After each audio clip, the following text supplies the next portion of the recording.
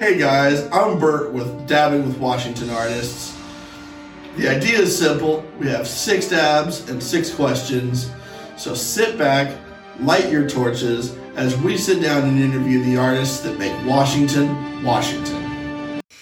I am free as the beauty of sunshine warm on my face. Free as an eagle that races above clouds over storms, and I have freedom like seeds that ride the wind. The soul, summer kissing my skin. I am free as a raindrop of love in the desert of my soul, quenching my thirst for light as I ride through life on these waves of freedom in the oceans of abundance of space and time.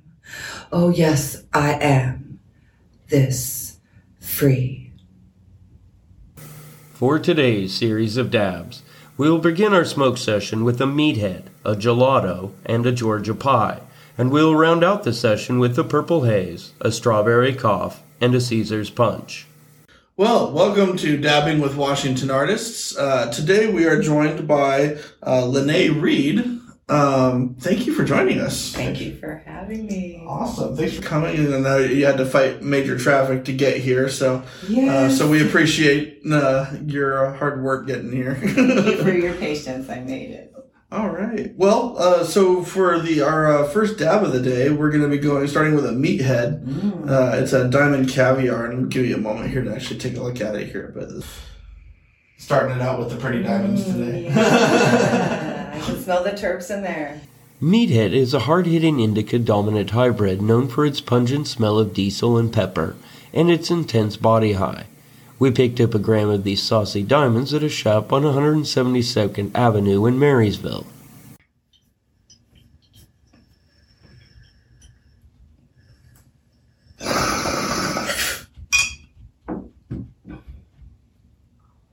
Oh, this is nice.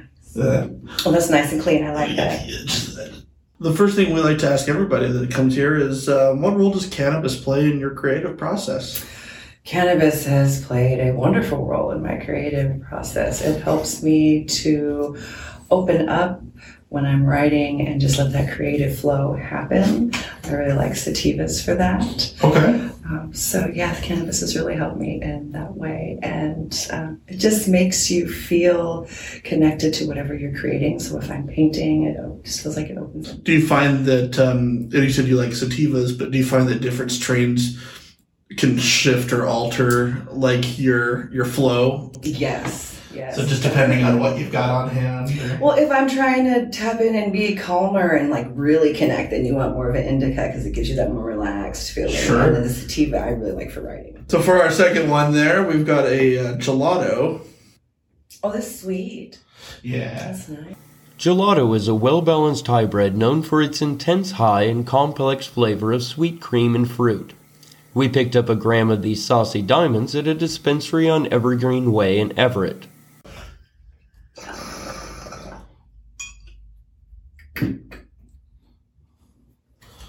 Much better? Nice. That's smooth. All right.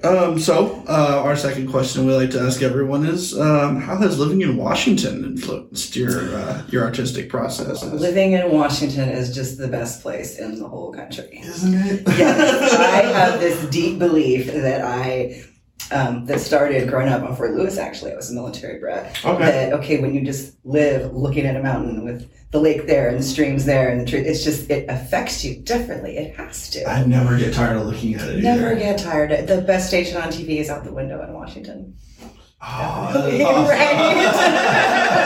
Right? There's this place in downtown Olympia on the bay that's my favorite place in the world. If you know a map of Washington right at the bottom, that's where it is, that part of the water. And it looks over the Olympics, and where the water is always a different level. The clouds are always different. The fog, you can see the mountains, you can't, and it's just my favorite place in the whole world. So yeah, it's definitely affected me. And I've written lots of poems about Washington as well. Do you usually, when you're writing poems about Washington, does it usually start out that way, like as your intent, or does it kind of just...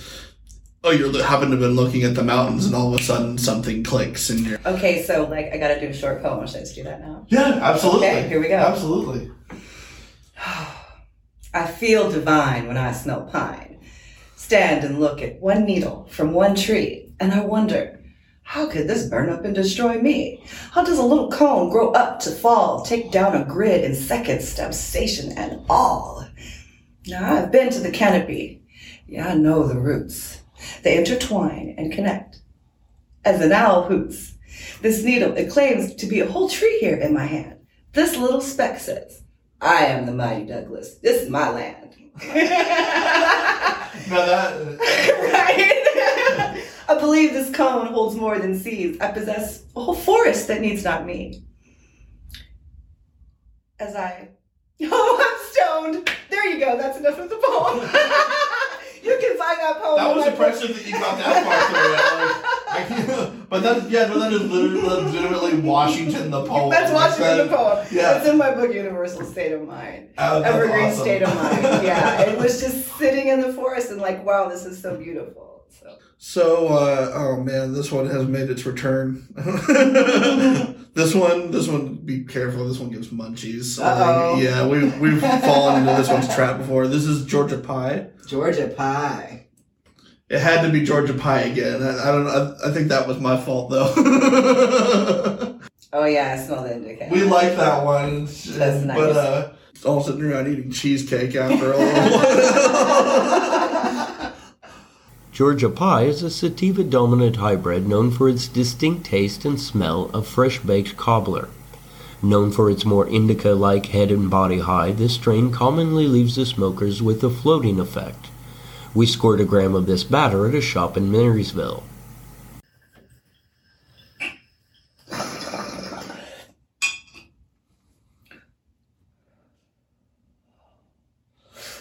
That's nice. I almost feel like you can like taste the crust. You know? It feels like chewy in your mouth. It has a good. It does have a pie taste. That's crazy. So for our almost halfway point here, it seems that a lot of your focus with Crazy Thunder Medicine is on the healing of past traumas. Yes. What role do you see cannabis playing in the healing process, specifically as it relates to those suffering for, like, say, PTSD? Cannabis is amazing for PTSD, especially because you have sativa, indica, and CBD varieties that help people differently. So, for instance, I've done marching for medical cannabis before there was recreational legalization, and through that I hooked up with 22 Too Many that works with veterans in PTSD. And so veterans are even getting on the bandwagon. They helped this movement. People have forgotten medical was the big push, so definitely being able to relax, being able to maybe traditional meds are too strong for you or didn't work or whatever reason, it's something that can help you and be supportive, and it's not an addiction, it's supportive. I believe cannabis is more of a vitamin. We have cannabinoid receptors, your body needs it. And so I definitely, it helps my PTSD and it helps many veterans as well. So Patrick Seifert at 22 Too Many, I got to shout you out. And veterans, you should definitely get a hold of them and smoke some weed because it helps to deal with process trauma. And Washington has a huge veteran population, yes. So I mean, it's get out there, guys. And cannabis also, not just with PTSD or with the medical properties of it, it brings people together in community, and that's Absolutely. The most important thing. Is that you might have social anxiety or PTSD or whatever issue, and if you can come together over something that you agree on and that helps you all, and then you can realize that you have friends and people are supportive, and it just kind of opens up. Hempfest comes around. I generally don't like big crowds, but like. There's nothing more fun than taking an ounce of weed in with you. Yeah. And just finding random people to sit there and smoke with and get to know for like 10, 15 minutes and then move on. Yeah. Talk about it being a community, I think it's amazing. There are pictures even of people, of protesters of both sides, opposing forces, rolling a joint on a protest poster. Absolutely. It brings people together even when they're there to argue. And so I think it really is good to help people heal and bring people together. People that do not agree can agree on that. And I think it's a good stepping stone. For our fourth one here, we have Purple Haze. Purple Haze is a sativa-dominant classic strain known for its kick of energy, tendency to leave the smoker euphoric and calm, and its cerebral high. We picked up a gram of this terpto at a shop on Bothell Everett Highway in Bothell.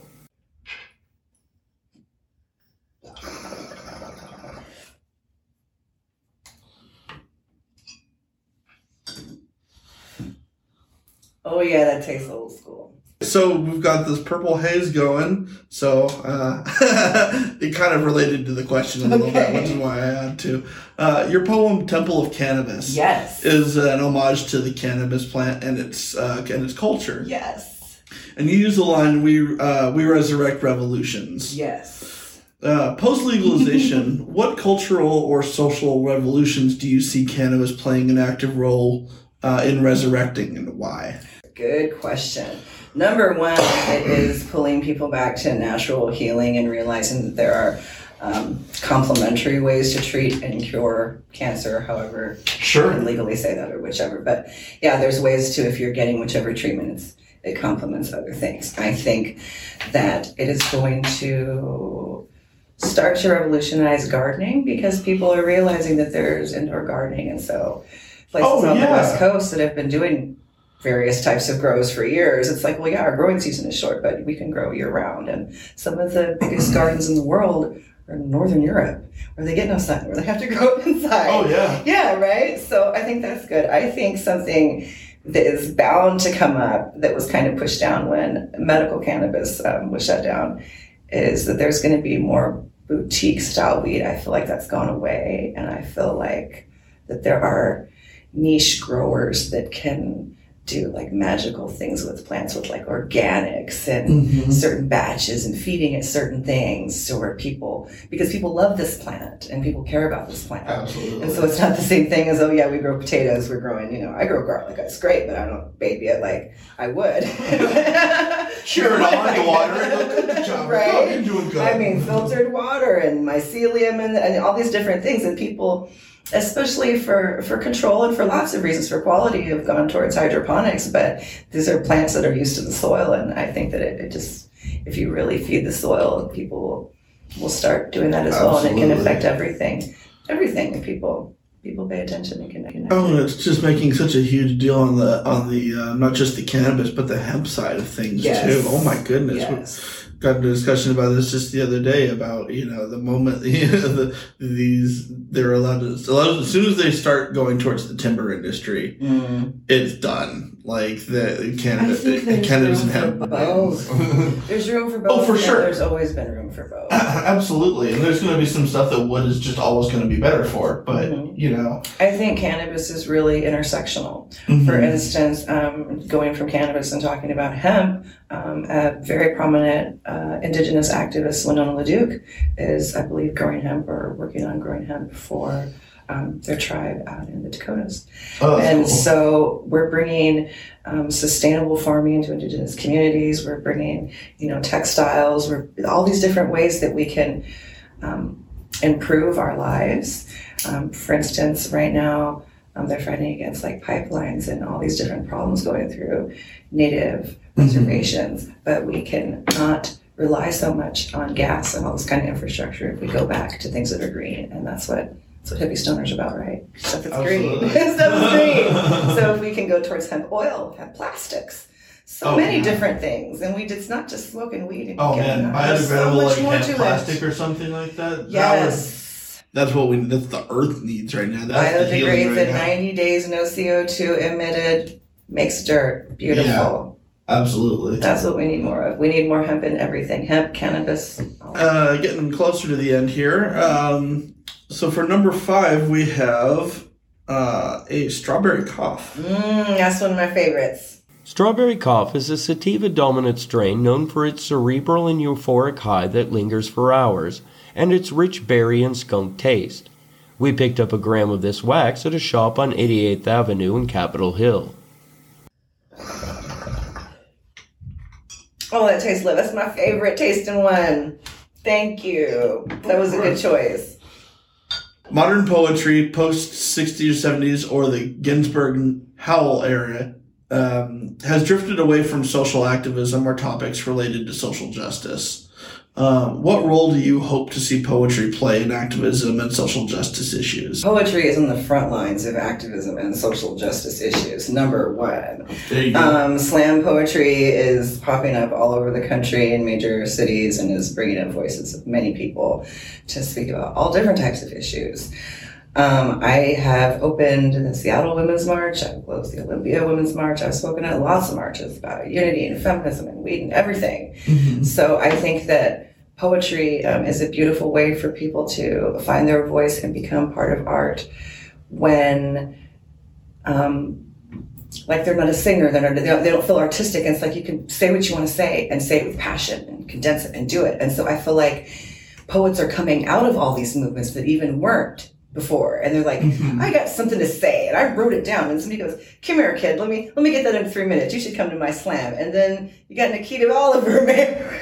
She's going to be mayor one day. That's awesome. I hope she will. Hi, Nikita. Yeah, she came up through slam. She was slam master of Seattle a long time ago. Gosh. And so, yeah, activism and poetry definitely go together, and I think that it will continue to do so. And you think there's kind of a renewed interest and vigor in poetry in America? Yes, I do. I think slam has had a lot to do with that, making it accessible. I think that the youth poet laureate that spoke at the inauguration, I think that gave more voice to it. I think Beyonce having more Shire, Lemonade, that brought, so there's so many different ways that we're bringing it up and bringing like a new resurgence to it. And I think that it is a beautiful crossroads between rap and academia, that there's this new like voice that has passion and can speak and tell you what it's talking about, and it's Absolutely. like that isn't, maybe people aren't too into rap or people aren't into going to readings, but Sure. they're like, what's the poetry slam? Oh, that was cool. Do you want to go? And so it's a good way to have community. And I think that a lot of activism meets there. I know in the different slams I've been to have always been inclusive and diverse. I've had people of color, LGBTQ, women, consent clauses in their, opening spiels, all kinds of stuff like that. So I think it's a really good place for activism and arts and weed and everything to come together, because we all smoke weed out in the alley. Makes sense. So, for our last one here, we have Caesar's Punch. Caesar's Punch is a hybrid known for its complex blend of earthiness, diesel, and mint, and has a tendency to leave the smoker with a serious case of the munchies. We found a gram of this crumble at a dispensary on Evergreen Way in Everett. Kind of looks like placement, almost. I'll trade you. That was nice.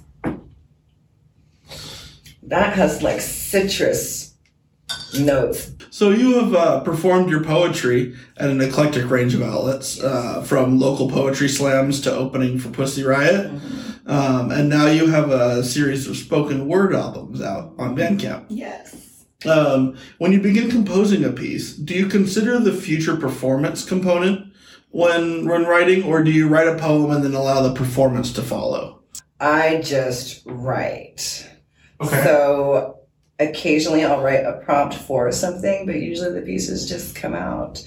And then I polish them or extend them or shorten them. If it's for a competition, they have to be timed.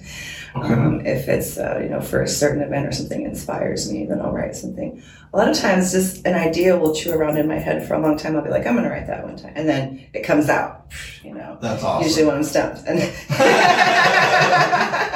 Like, tell me about these competitions now, because I've never been to like a slam competition. How do those run? What are the PSI International Poetry Slams. The closest ones we have are in Seattle and Portland. They're all over the country. You perform poems that are timed. Usually it's 3 minutes. They have a whole season, kind of like boxing. That's why there's points and all that stuff. And then you have semifinals and finals. People in the audience you don't know judge you on a 10-point system. Okay. Usually 10-point system. Sometimes it's by applause. And then at the end of the season, you have a winner. They go on to nationals, and there's fundraisers to That sounds like fun. people. It is a great community. It is an amazing community to be a That's part awesome. of. Yes. And so, do you ever think about them ahead of time for these competitions? And how is that different? Oh, I mean, in competition, you got to figure out where you're going, who you're competing against, have a bunch of pieces ready. It's completely different than just going and doing a show or a performance or a feature. Competition is very, No. it's difficult to explain to people. It's competition poetry. It's serious. Would it be very similar to like the rap, like the versions of it where they'll do like slams against each other? Like or rap something? battles, that's one thing, and a lot of times they're freestyle, but like poems, like they have to be timed. You get docked if you go over, you know, and there's even strategy to it, like who's That's really done what cool. poem. Oh, they just did that kind of poem. I can't do that poem, or no, mine's better. I'm going to do it. So there's so much to it. Then you have, usually it's a team, but they also have IWIPs, which is individuals, and WAPs, which is women and women identifying people. And, you know, so there's all different crowds and groups that you can be a part of either individually or as a group. And there's the Bigfoot Slam. I think that's going to be online. Portland hosts the Bigfoot Slam for the West Coast. So there's all kinds of poetry events. We need audience members. So if you've never been to a poetry slam, go to one online. There's all kinds of shows on Zoom right now. You can check them out. That sounds like fun. Yes. Yeah, I'll it's definitely great. I'll check one of those out. That You'll sounds hear like a good about time. everything from everyone, and it's a beautiful community. That's awesome. Yeah. Hey guys, thank you so much for watching. Remember to hit like or follow and share with your friends. Bye.